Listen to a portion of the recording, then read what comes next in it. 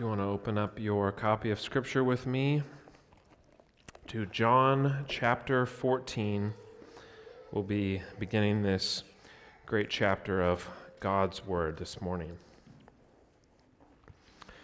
If you've been with us the last couple weeks, we have been in this section of Scripture on the night of our Lord's betrayal and the night before his brutal crucifixion and death. We're in this unique part of John's gospel that's not found in the other gospel accounts, what many call Jesus' farewell discourse. That he's been speaking to the disciples about his coming departure, that he will indeed leave them. We saw this in the last couple weeks, that where he is going, they cannot follow. And so we've seen how this has troubled and saddened the disciples. And we'll see that again this morning, that they are unsure about the future. They are unsure about what is going to happen in light of our Lord's departure. They are anxious concerning these things that are to come. And I think many of us can relate to how the disciples feel in this moment.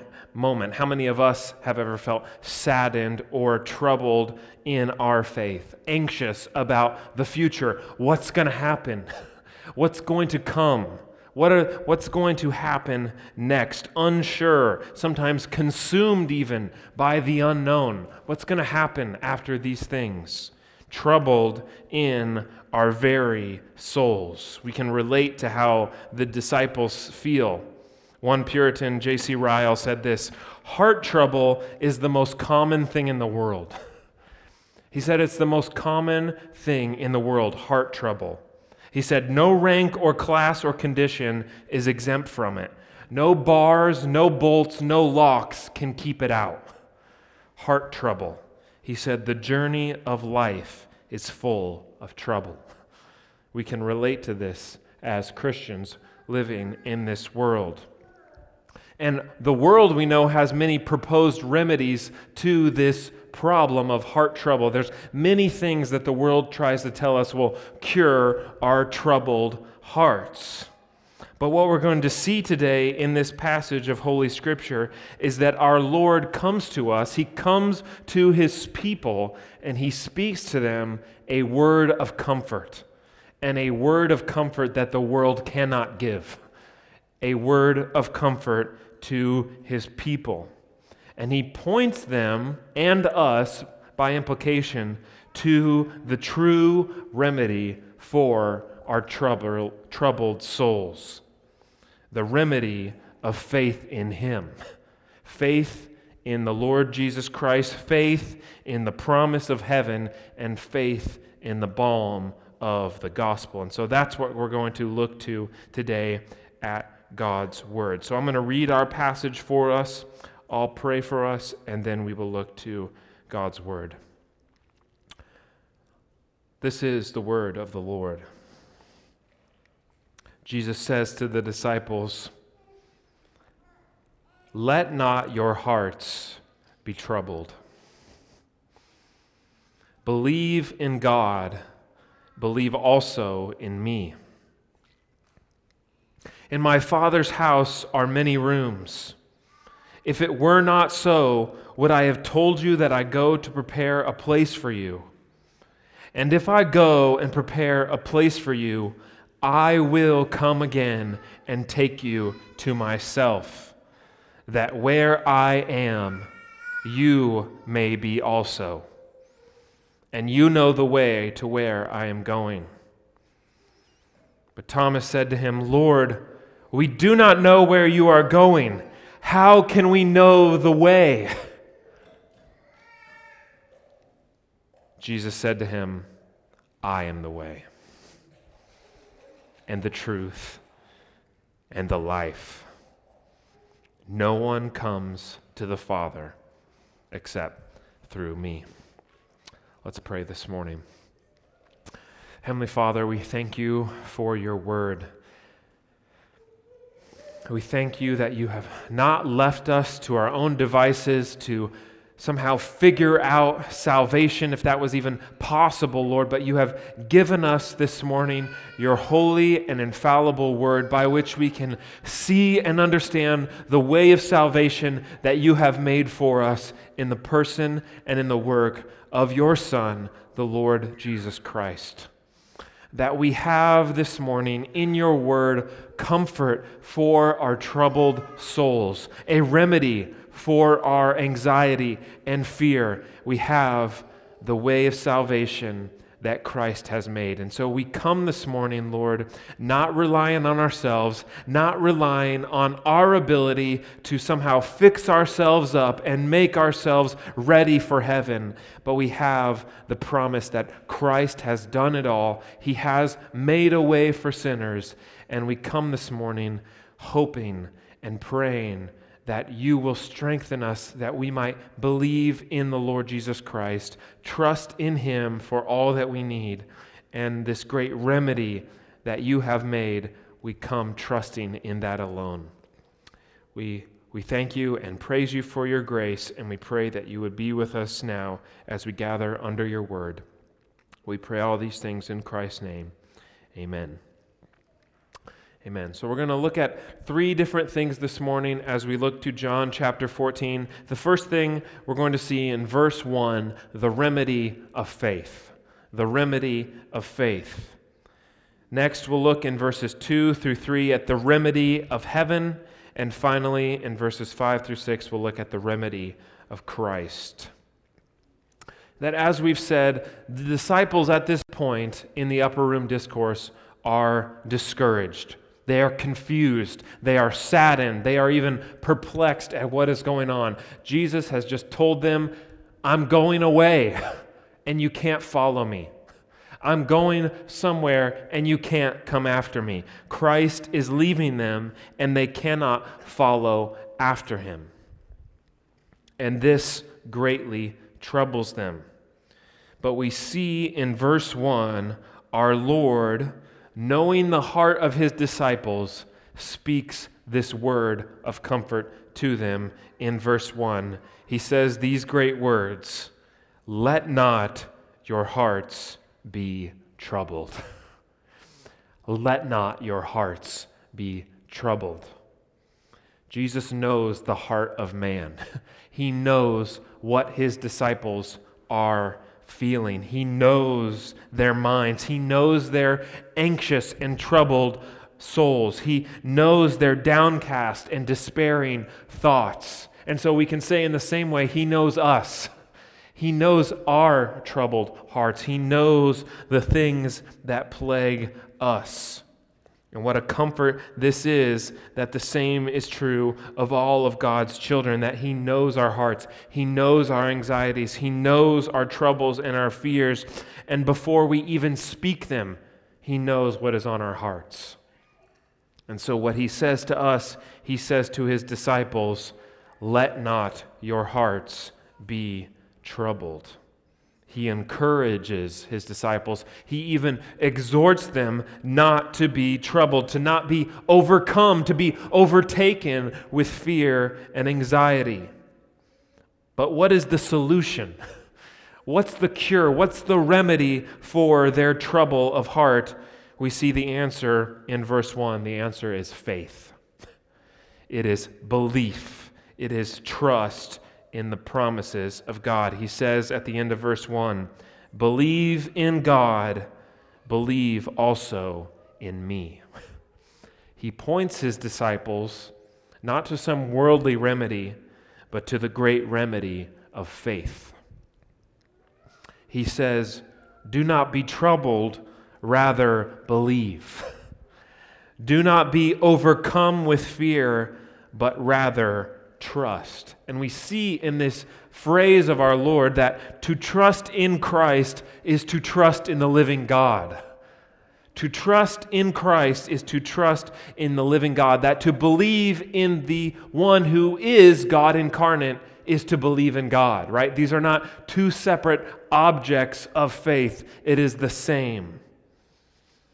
One early church father, Hilary of Poitiers, talks about this mystery revealed of God's triune nature. Even in this verse, he says, this statement both demonstrates his unity with the divine nature while also distinguishing his person as the Son.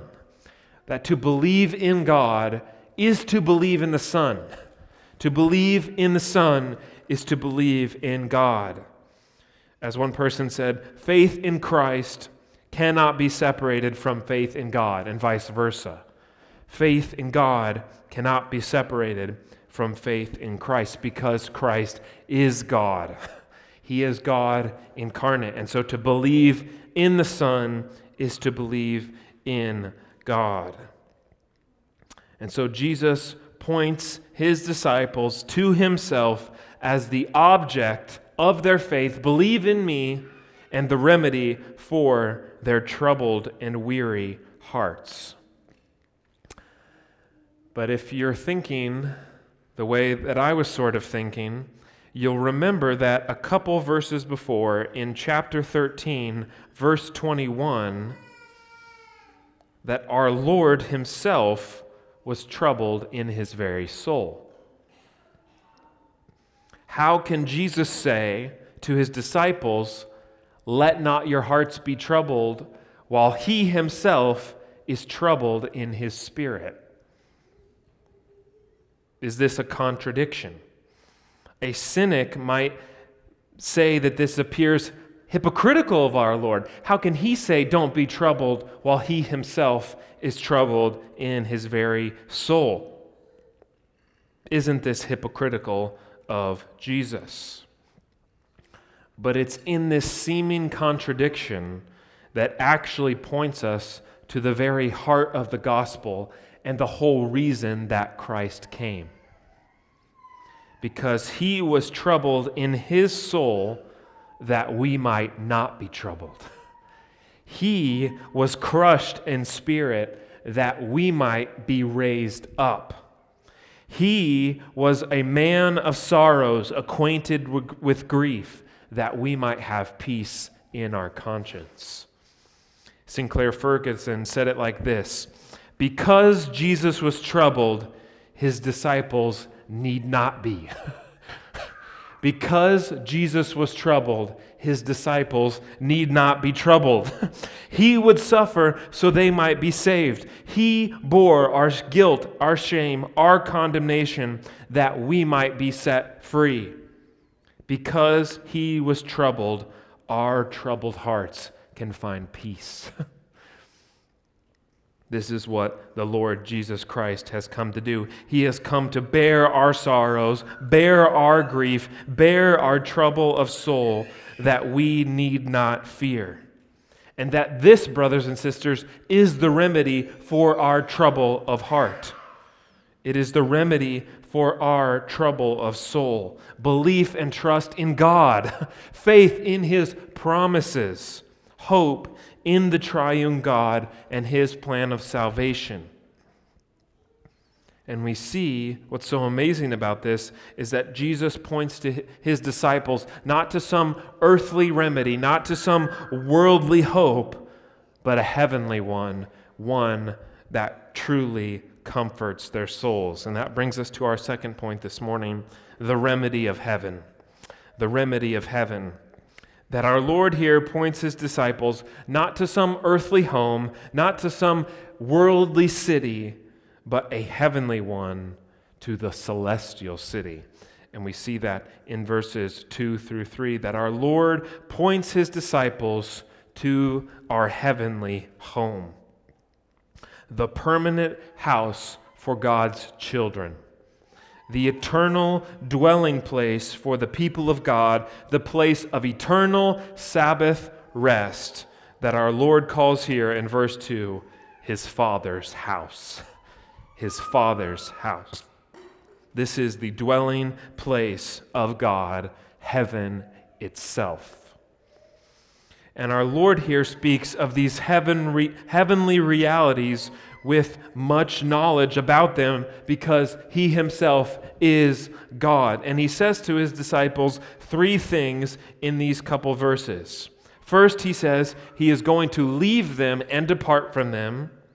He says he is going to prepare a place for them. And then thirdly, he says that he is going to return and bring them to himself.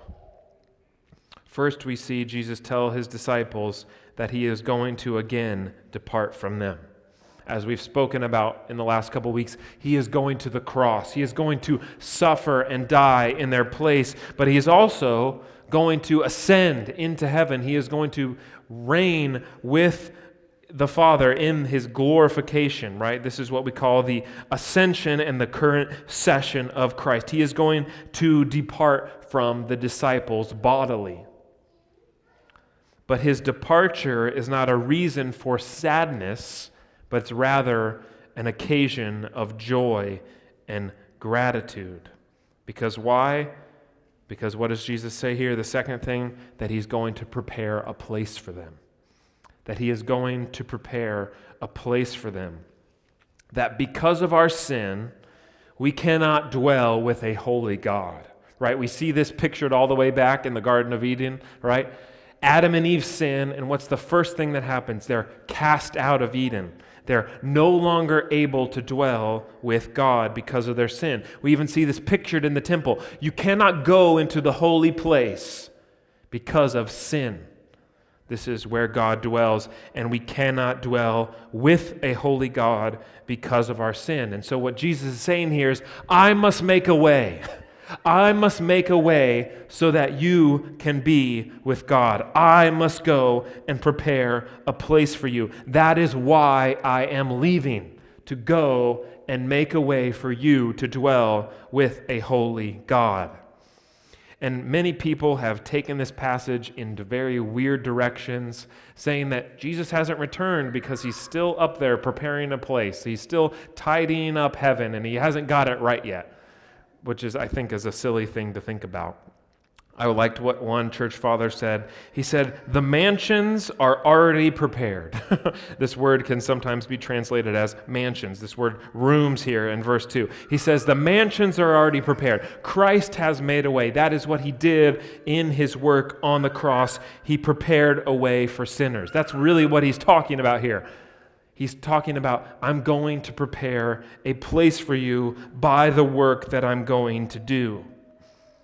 So our Lord not only promises that he's going to depart, not only that he's going to prepare a place for them, but thirdly and finally, that he's going to come again. That our Lord will indeed return for his people. What a comfort this would be to these troubled disciples. That he says that I will come again and take you to myself. He will draw his people to himself, not in some secret rapture, but in a public triumph of God over all his creation in the return of the Lord Jesus Christ. And the great promise is what our Lord says at the end of verse 3, that where I am, you may be also. That this is the great hope of the Christian. Union, communion, fellowship with the triune God. That where he is, we may be also. 1 Peter puts it like this, for Christ suffered once for sins, the righteous for the unrighteous. Why? For what purpose? That he might bring us to God. That he might bring us to God, not only spiritually now, but bodily for all eternity, that we might be present with the Lord. This is the blessed hope of the believer and the heavenly remedy for our earthly despairs and troubles. And this is what our Lord points his disciples to. Look to heaven. Look to where I am, and you'll find hope for your troubled souls. But we see in the response of Thomas that they're still confused. They're still confused, but we'll see that this doesn't stop our Lord from pointing them to himself as the only remedy for their troubled souls. And that brings us to our third and final point, the remedy of Christ. That we see in verse 5, Thomas is confused. He's totally confused. You're going to prepare a place for us. Thomas is focused on earthly things. He's focused on worldly realities. He thinks Jesus here is speaking about an earthly house, a place down the street. We see that in his question. He says, Lord, we do not know where you are going. Where are you going? Are you going to go down the street? Are you going to some place in Jerusalem? Where are you going? How are we going to get where you are, Lord, if you do not show us the way? And Jesus says to him, I'm the way. I am the way. We see in these great words of our Lord in verse 6, the sixth I am statement in John's gospel when Jesus tells to Thomas, I am the way and the truth and the life, and no one comes to the Father except through me. It's almost as if he's saying, Thomas, don't you see? It's not some road you need to walk down. I'm the way. I am the way. I am the way to heaven. I am the way to glory. I am the way to eternal, everlasting life. I am the way. Not merely as an example, saying, look to me and follow after what I do. Not some prophet telling you, the way is over there, but I'm the way. I am the way. I am the way the Father has appointed to reconcile sinners to himself. I am the way of all the blessings of the covenant of grace coming to the people of God. I am the way into the very church of God. What does he say in John 10? I'm the gate. I'm the door of the sheepfold. It is only by faith in me that people might enter.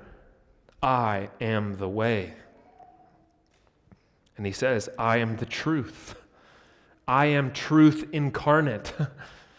I am not just the embodiment of what truth is, because I only speak the truth, but in my very nature, I am truth, because I am the true and living God.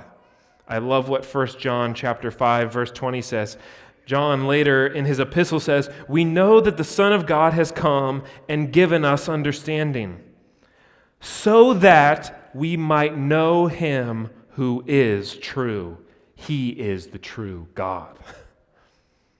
That in a world that says there is no truth, Jesus says, I'm the truth. The answer to Pontius Pilate, who says, what is truth? Jesus says, I'm the truth. And to many in our world that wrestle with this question of what is true, Jesus says, I am the truth, the full and final revelation of God and his plan of salvation. I am the truth. But he also says, I am the life. I am the author and the giver of life. Not only natural life that we have by nature of creation, by which all people receive life, but new creation life that he has given by his Spirit, eternal, everlasting life that only comes through Christ. He's not only the sustainer and source of life, but the giver of eternal life and salvation. The fountain, what's he say to the woman of the well? The fountain of living water that does not run dry. That he has conquered death and he has the keys of death and Hades. He is the life. I am the way and the truth and the life. But then he says these profound words, and no one comes to the Father except through me. No one comes to the Father except through me, through faith in me, through faith in my person and in my work. He is the only and exclusive way of salvation, the only and exclusive way to the Father. There is no coming to God apart from Christ. There is no coming to salvation apart from his redeeming work. And so this naturally excludes all other ways of salvation. It excludes salvation by obedience to the covenant of works broken by Adam. It excludes obedience to the law of God or our good works. It excludes being born into the right family or white-knuckling ourselves into some sort of view of justifying ourselves before a holy God. Our good deeds somehow outweighing our bad. No, Jesus says, no one comes to the Father except through me. I am the only way. I am the one mediator between God and man, the exclusive Savior of sinners. And we see this beautiful language that our Lord uses of the triune nature of our salvation. Notice he doesn't just say, come to me, but he says that by coming to him is coming to the Father. That coming to the Father through the work of the Son, by the power of the Spirit, this is our salvation. It is a triune work of Father, Son, and Holy Spirit. This is what God has done for us. That through the work of Christ and by the power of the Spirit, we come into fellowship and union with Him. And so as we think about this passage and how to apply it to our lives, we need to be honest with ourselves as we try to think about what does this mean for us. That I think if we're honest with ourselves, we recognize and see that there's much trouble in our hearts. That as people that live in this world, there is much that causes us fear and trouble. Maybe it's externally in a world that seems like it's gone crazy, where everything around us seems to be falling apart. We are troubled by the rampant unbelief in the world, weighed down by the erosion of morality all around us. A world that has rejected God, rejected His image to the detriment of their own souls. This should trouble us as believers.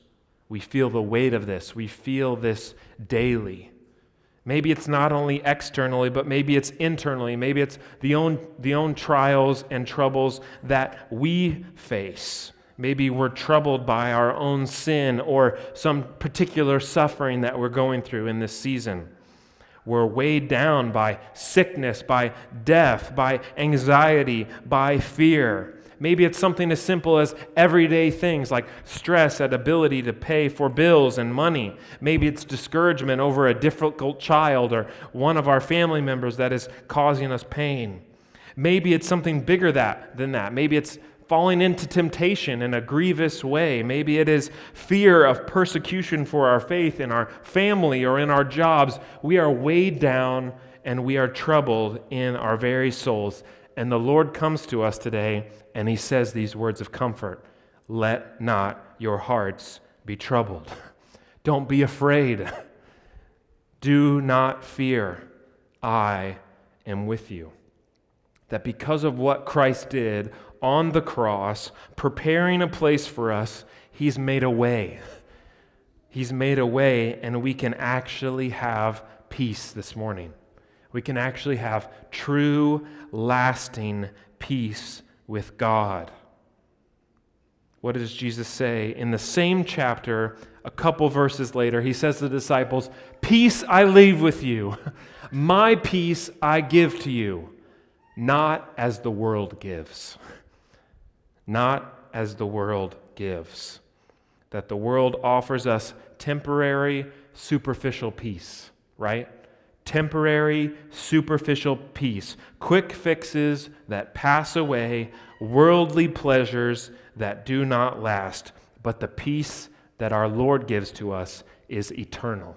It is a lasting peace that cannot be taken away. It is a peace that the world cannot offer, a peace that the world cannot give, because it is peace with God. What does Paul say in Romans chapter 5, verse 1? Therefore, since we have been justified by faith, we have peace with God. That there's this amazing thing that happens when we've been reconciled to God by faith. We have peace. We have peace with God, our Creator, and we have peace in our souls. We have peace because of what Christ has done.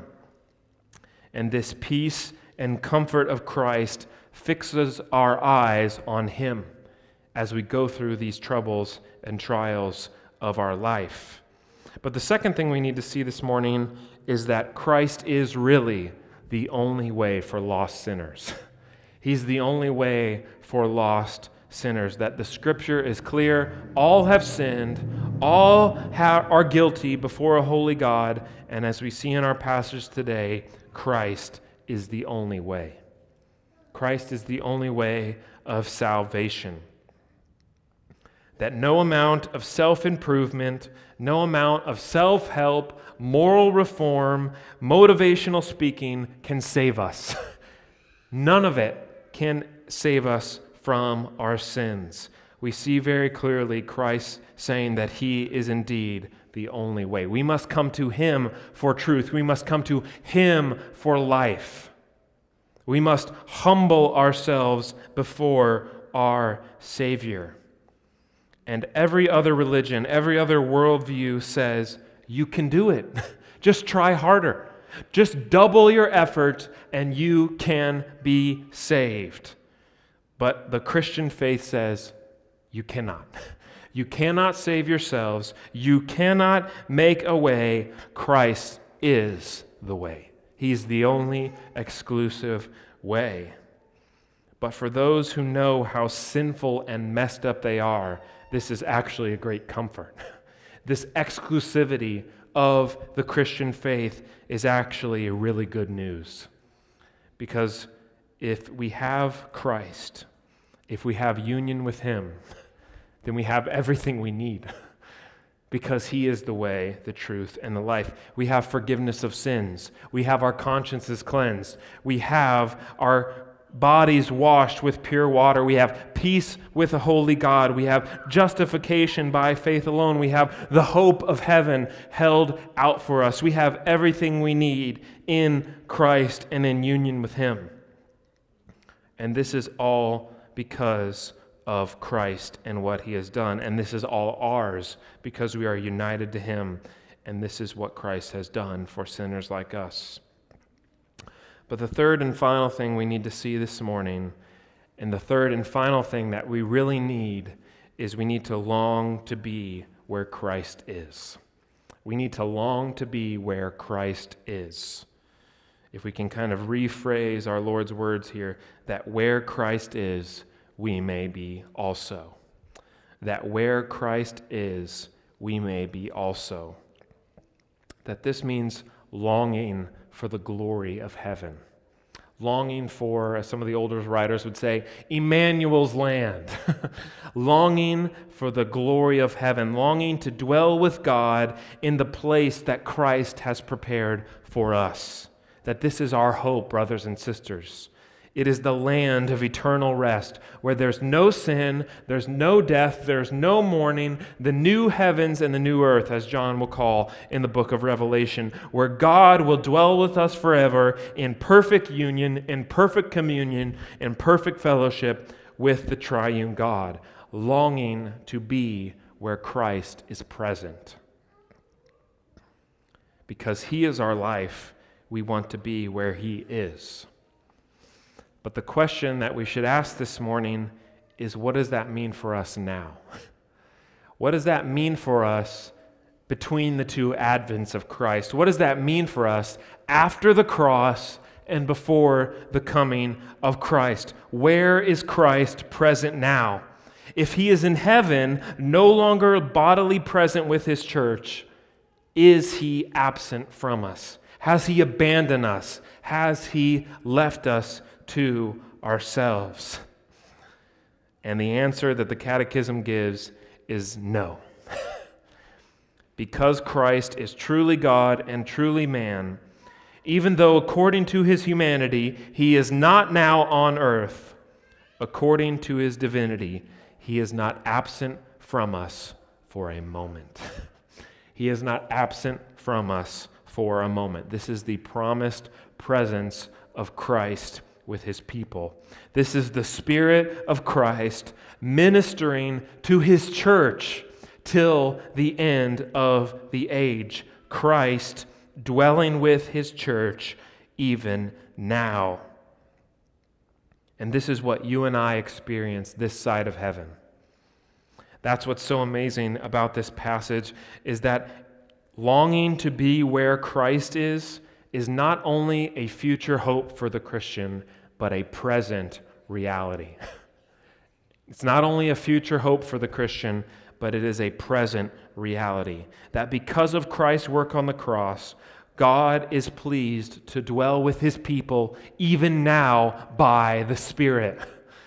He is pleased to dwell with his people now by the Spirit. If we just go a couple verses over, in John chapter 14, verse 23, he says, "If anyone loves me, he will keep my word, and my Father will love him, and we will come to him and make our home with him."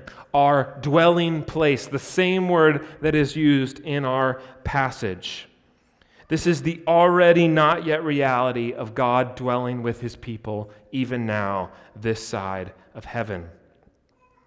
And this is true for us as a church. This is true for us as believers, that Christ dwells with us, especially as we gather together each and every Lord's Day. Martin Luther famously said, "I want to be where Christ is present." And somebody said, "Well, where is that?" And he said, "In word and sacrament." In word and in baptism and the Lord's Supper, Christ has promised to be present with his people. And this is the great hope we have this morning, brothers and sisters, that above all of our earthly trouble, above all of our suffering, above all our anxieties, and even in the face of persecution, we can look to the realities of heaven. And I think this is best exemplified in one of the early church fathers, John Chrysostom. In the year 400, he was threatened by a Roman empress for preaching the gospel, and she threatened him with banishment.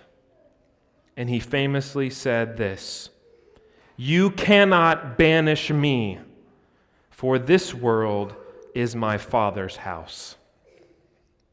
She said, "But I will kill you." And he said, "No, you cannot, for my life is hid with Christ in God." She said, "But I will take away your treasure." And he said, "No, you cannot, for my treasure is in heaven, and there my heart is also." She said, "But I will drive you away from your friends, and you will have no one left." And he said, "No, you cannot, for I have a friend in heaven, from whom you cannot separate me.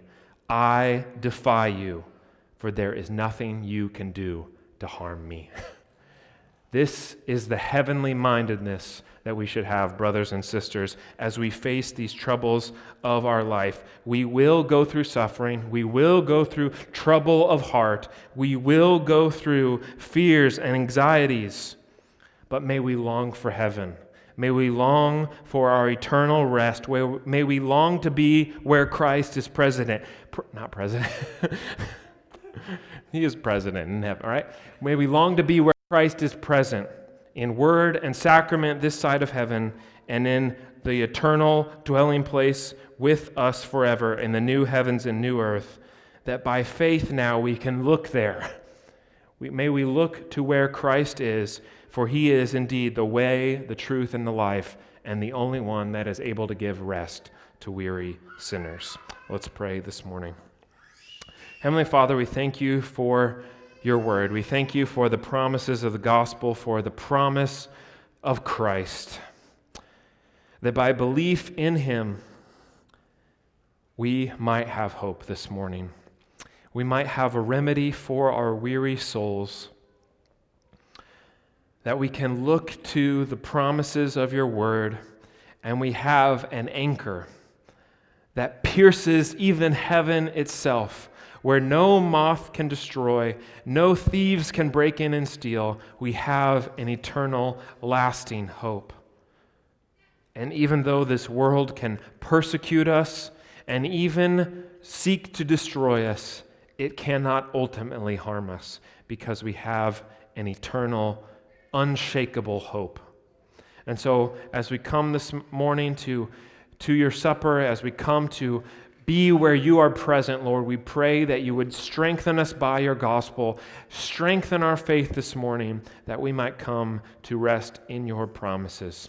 We thank you for all that you've done for us in Christ, and we pray all these things in his name. Amen.